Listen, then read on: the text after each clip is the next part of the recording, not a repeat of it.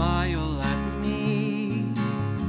Your grin's the sweetest that I've ever seen, but you did.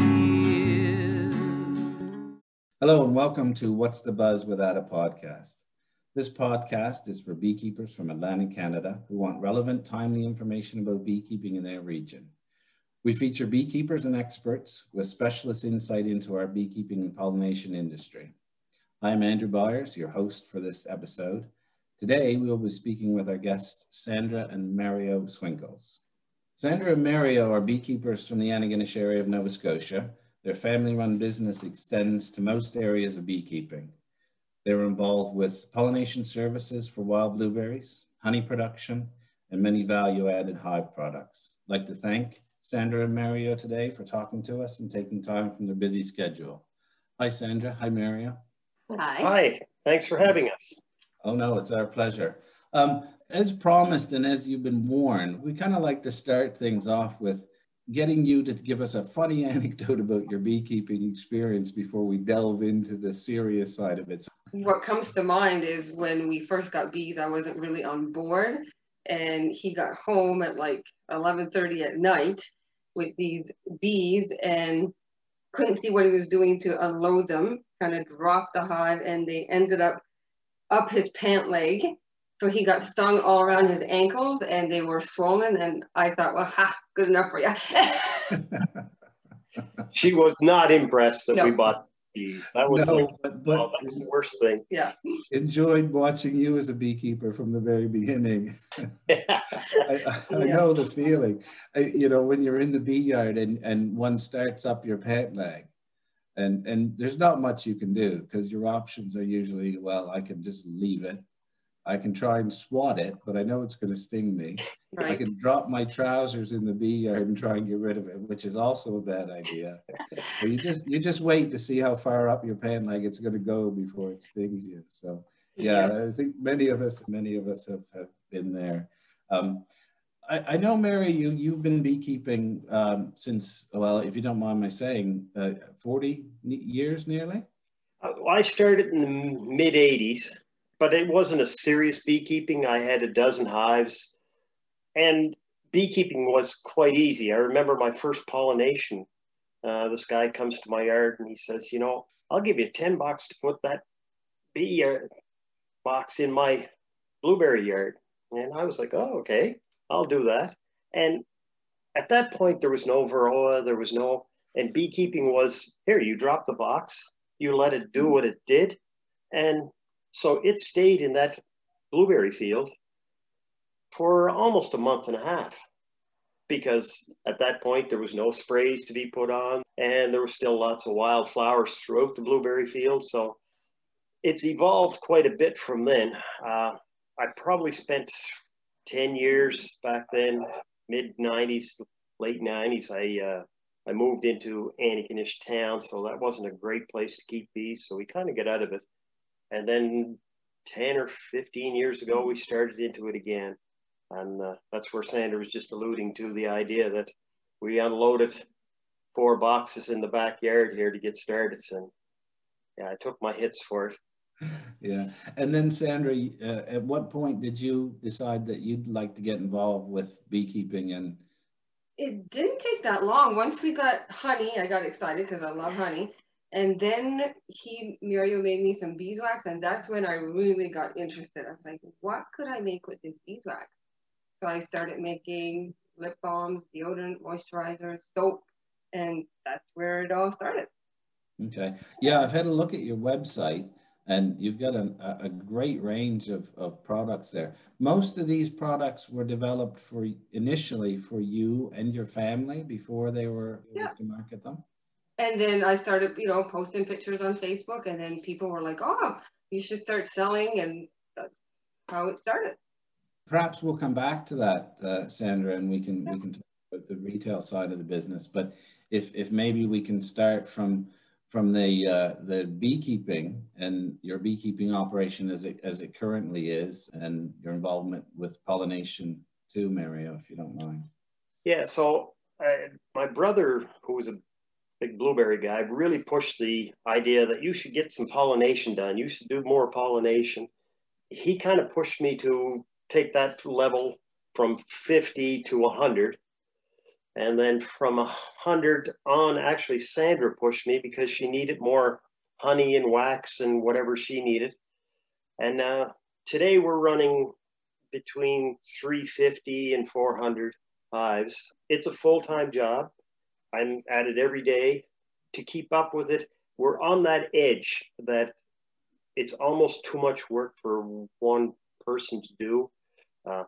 No, we're past that edge. We're over the edge of one person. So we're looking to make either that next step forward and hire people and go in that direction. It is a difficult transition. I hear that from a lot of beekeepers. You know, you get to that 200-300 point, and then the commitment in terms of resources and money and manpower or workers changes completely. Yes, and the pollination factor, which is big right now. You need two things to make a living at beekeeping. You need at least the honey, which is the beekeeping side of it, but you also need a pollination or selling bees or raising queens. You need two of those items. You can play one with the other and you can go forward, and you can make a good living in the Maritimes with that. One alone, I think, is a little difficult. It's good to start as a sideline business. Outside of that, you need the two. So ours is basically three. We have our pollination, our honey, and then all the stuff that Sandra does with the byproducts. Okay. And you're lucky enough to be in a beautiful part of the Maritime region in Antigonish and keeping bees up into Cape Breton? I'm lucky enough too that I grew up as a farm boy and I know all the farmers in the area, so it makes it nice to have that connection. So when I'm looking for a yard or they're looking for bees in their farms, we know each other. You know, the family name is known out there, so it's kind of nice that way. It's very easy to pick up yards when you have a connection. Good. And is there particular challenges, especially when you get up into the Cape Breton region with weather and climate for beekeeping?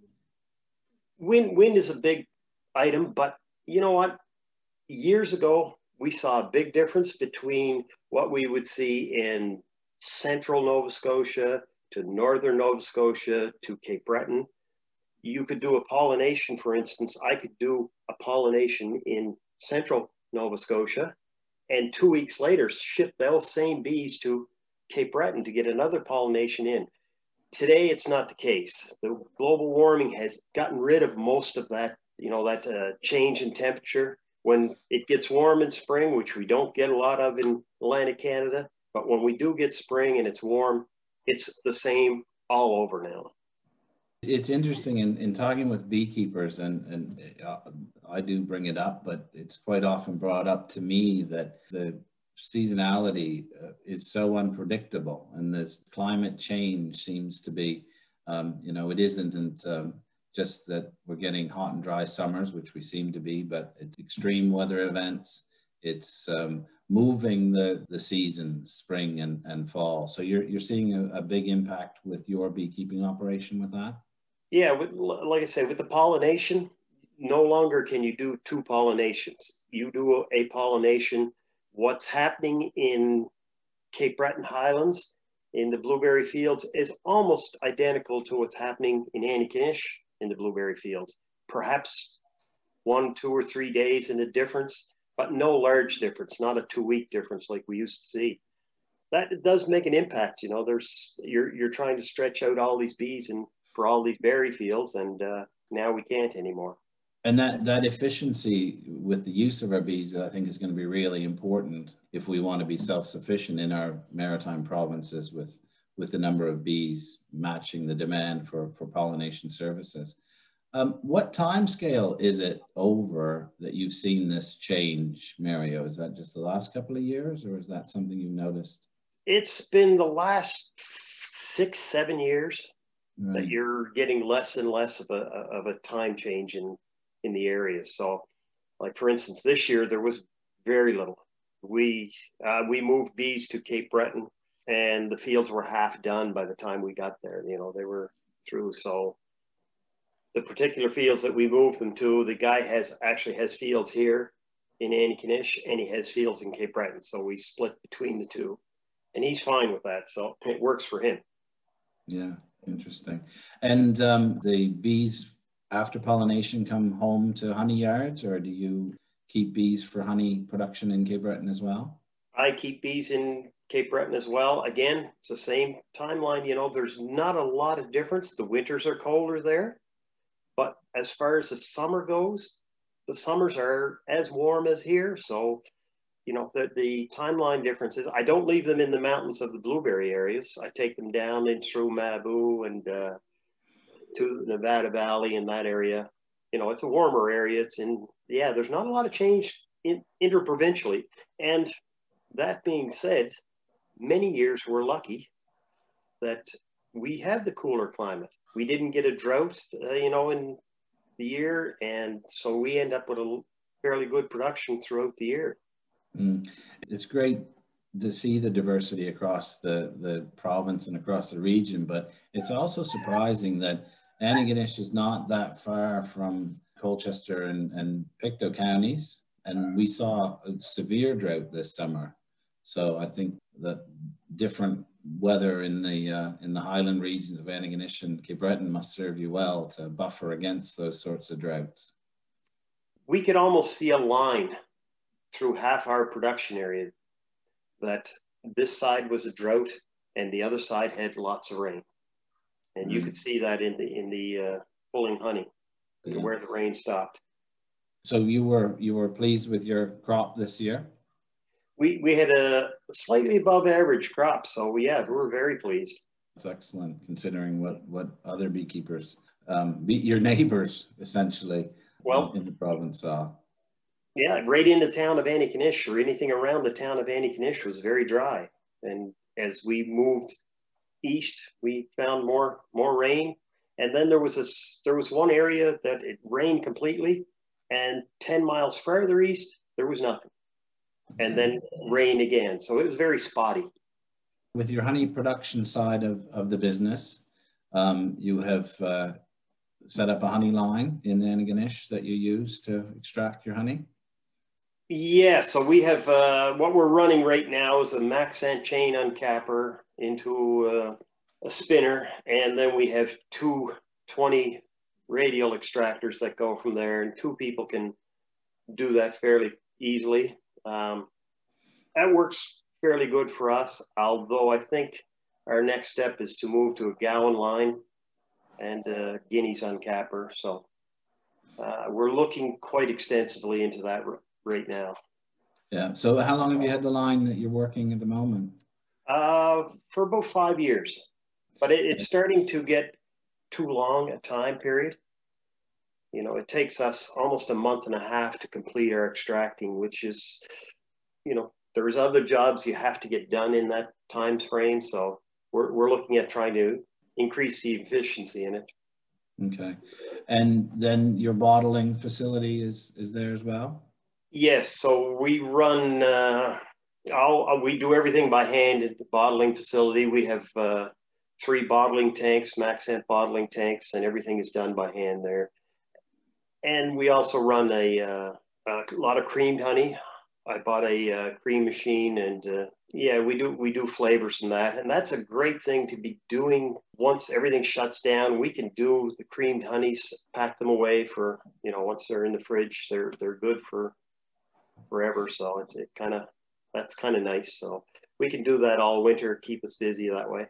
That was one of the last conversations you and I had in what we're calling the before times. We were talking about cream honey because it was a fairly new venture for you, and I was interested in finding out some more about it. But I think the date that we were actually supposed to meet up and talk, which was one of our provincial associations AGM, was the 13th of March. And we all know what happened right around that weekend. Our whole lives changed drastically. Mariano, I think we've known each other for a number of years and always managed to get some time at our meetings to have a chat.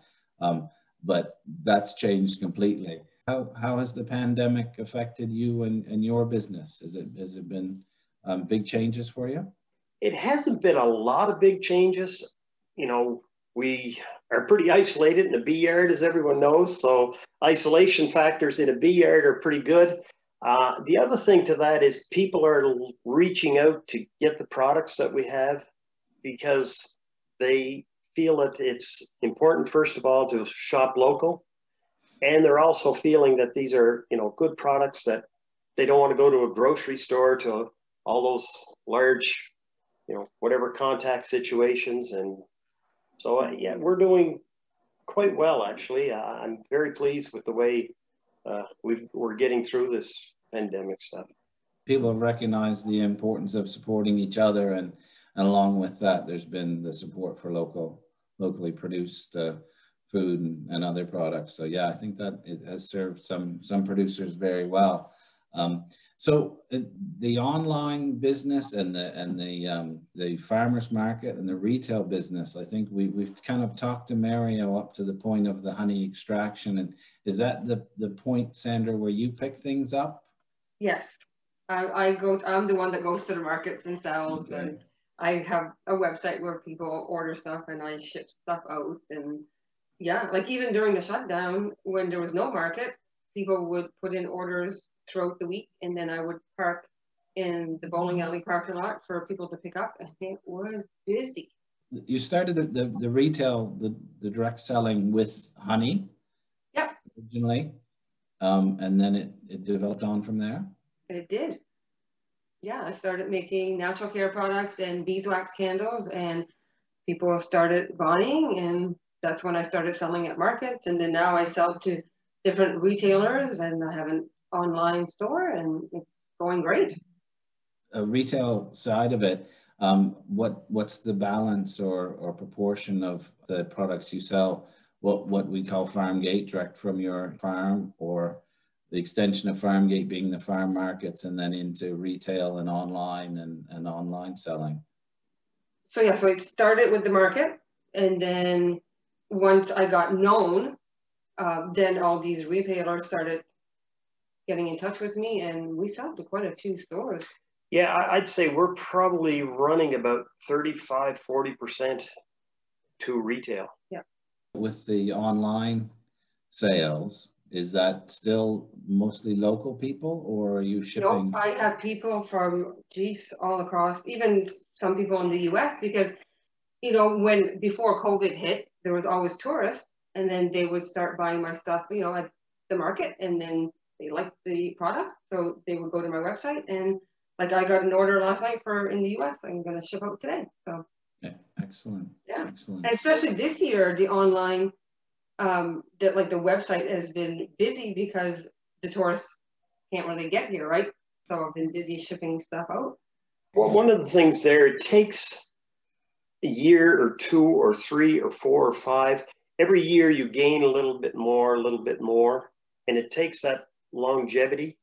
So the first year you start doing this, it was, you know, we ran 100 hives that we were really starting to move things, and Sandra was making lots of stuff, and that was starting to move.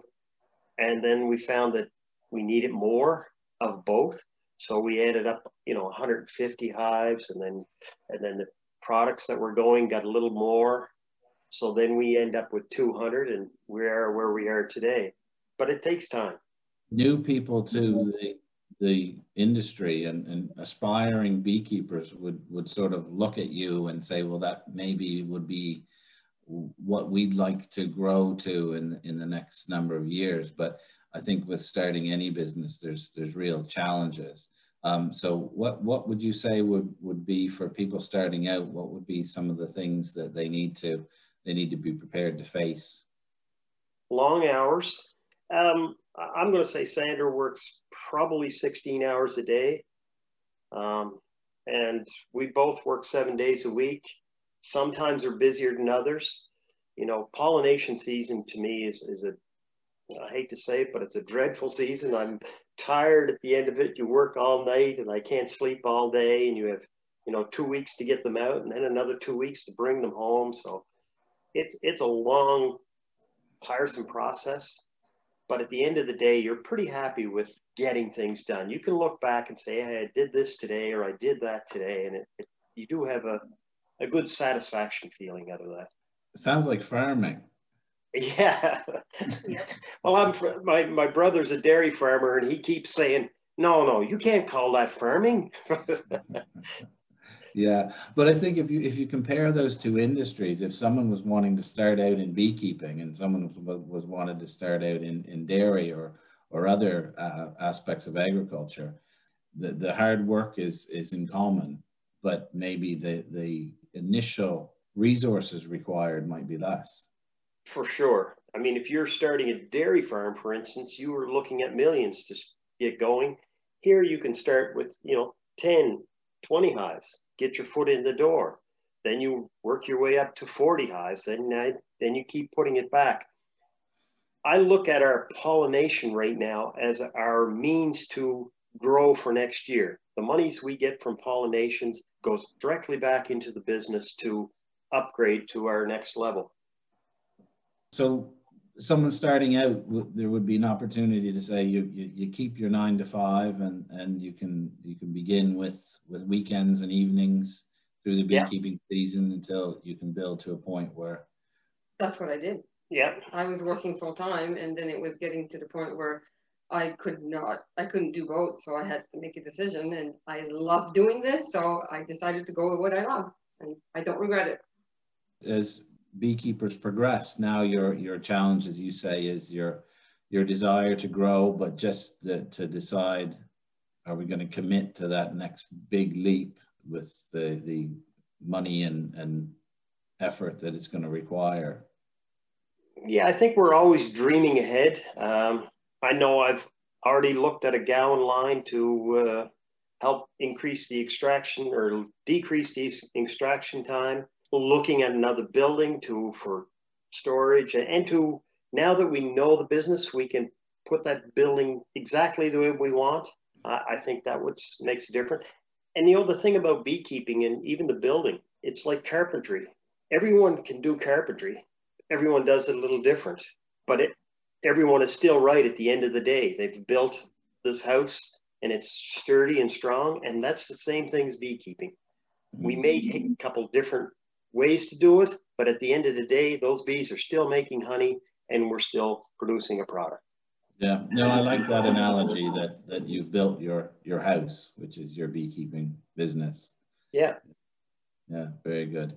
And I know, Mario, as well, your involvement with the industry doesn't just stop with your own beekeeping operation. You've been quite involved with the association, sort of the governance side of the industry through the Honey Council and the Nova Scotia Beekeepers Association, and work with a lot of beekeepers. And it might be of interest, especially to people who are new. And we had a brief conversation just before to make sure all the technology was going to work for us. And we as we always do when we talk, you're on a topic that you're interested in. So we get off track a little bit. Well, we were just talking about how hard it might be for someone who is coming into this industry fresh and new.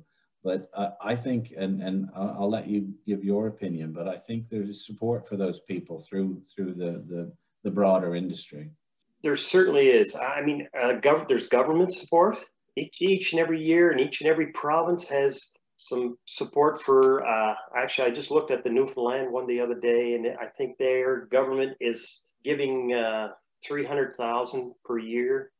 And when you look at the number of beekeepers in there, that's a support of, I think, a little over $20,000 per beekeeper if they want to engage in that. So that's a pretty good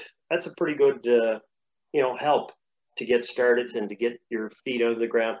Again, it's a lot of work to get your feet down on the ground, but once you do that, I think you feel that you've created something for it. So, do you have any just general tips for these people who are going to be listening to us thinking, yes, I want to start now, I want to become a beekeeper? I think I've mentioned this before. My biggest tip would be follow someone that actually is doing a good job. Go find that beekeeper. Myself, I jumped in with now a good friend, Paul Kittleson, and he and John showed me what is important in beekeeping and how to maintain yourself through that commercial section. And I don't think I could have done it without their help. That really gave me the inspiration of this is how it should go. The other part that I got an inspiration was actually traveling through Canada and looking at the operations throughout Canada. Western Canada is totally amazing. They are running between 10 and 20,000 hives per beekeeper. And when you look at the logistics that they have to keep themselves going, Canada has by far the largest beekeepers in the world. That's saying, 20,000 hives is not heard of in many countries. Yes. Yeah. And as you know, Mario, my introduction to beekeeping wasn't in the maritime region. And then when I moved, being from here, moved home, as we say, I found that the beekeeping community was hugely welcoming. And I always say to people when they start out, make sure that you get involved in the industry, that the sort of the associations and the clubs and the groups, because again, back to what you're saying about mentoring and learning about beekeeping in your area, because as we've just described, you can be where I have hives in Colchester County and experience a completely different season than where you might have hives in Mabou. So, and I've never, I don't think, called a beekeeper, and I have often, just out of the blue, and say, I'm in your area, can I pop over and see how you're doing this, or can I see your hives? And I've never been told no. So yeah, I think for new people, that would be my get out there and learn what you can from the people who are doing it, and be assured that beekeepers love to talk about bees. That's the one thing we like to do. Exactly. Never had an opportunity to talk about bees. One of the things I do when I travel now, beekeeping is such a part of life that when I do travel, if I have to go to wherever the States or, out west, I call around those areas, find out who the local beekeepers are, and I'll go to visit some. I've been to a lot of beautiful, beautiful setups, and it, like you say, all beekeepers are willing to talk about their business. It's one thing we have in common. Yes. So Sandra, if with the same question to you, really, if somebody was starting out and they were looking at, okay, I've got the bees now established and I want to work on the retail side with the honey and the value-added products, what challenges would you say, okay, just want to warn you about these few things that you're going to have a struggle with? Basically, the only struggle I had was time, because I started out I was working full time and then making all the products myself and then selling at markets on the weekends. Yeah, it was I had no time. I basically worked all the time. But that was really my only challenge. I mean, sometimes when, I played around with recipes because they didn't turn out quite the way I wanted. But other than that, it's basically time. And the products you found have just sold themselves.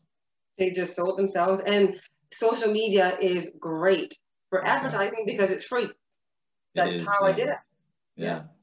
Okay, so you depend on social media quite a bit to get the information out to your customers. Yeah, and like I said, it's free, so why not use it, right? Yeah. What platforms are you on? On Instagram and Facebook. Yeah. Okay. Yeah. Good. Okay. So I think just like to ask both of you where you feel the industry's going. Where are we going to be in a few years with this beekeeping business? The industry has room to grow, especially in Atlantic Canada. I look at, and not that I go there often, but I look at PEI as being one of the areas that beekeeping can grow quite a bit in New Brunswick. The pollination factor is allowing us to get that extra monies to grow forward. And I think that's the key to it. There's lots of demand in New Brunswick for pollination. I see Nova Scotia having more demands for pollination in the next few years. PEI has good demand for pollination. So that part of it is good. Bee sales are high on the, for those people that want to get into the business, there's a great income source. I would think, and I mentioned this at the Blueberry meeting the other day, that we can make more money selling our bees than we can putting them into pollination. Personally, I don't sell any bees, but it could be a thing of the future. So it sounds like there's opportunity there for people who want to come into beekeeping. Sandra, on the retail side, do you think there's going to be a point where the market is saturated if we have new people coming in? I haven't noticed like my sales, because I've got lots of competition at the market, and I have not noticed a decline in my sales. I mean, it might, but I haven't seen it so far. Well, that's good news for people that are starting out. I'd like to thank you both for your time today. I'll let you get back to your busy schedule, and thanks again for doing this. All right. It's been great to talk to you, and we'll hopefully talk again soon. Take care, Andrew. You've been listening to What's the Buzz with Ada podcast with me, Andrew Byers, and today's guests, Sandra and Mary-O Swinkels. If you'd like to find out more about Sandra and Mary-O's business, you can go to their website, www.swinkelsbeeproducts.ca. That's SWINKELS, B as in the insect, B-E-E, products, swinkelsbeeproducts.ca. Thank you, everyone, for listening to What's the Buzz with Ada. Your What's the Buzz with Ada Beekeeping podcast is brought to you by your Atlantic Tech Transfer team for apiculture and Perennia Food and Agriculture. We would like to thank Rachel Oxner and Patty Ryan for production and editing, and we would like to thank you, our listeners. For more information on beekeeping in our region, visit our blog, www.atabuzz.com, and find us on Twitter, @Atlantic Bee. Honey,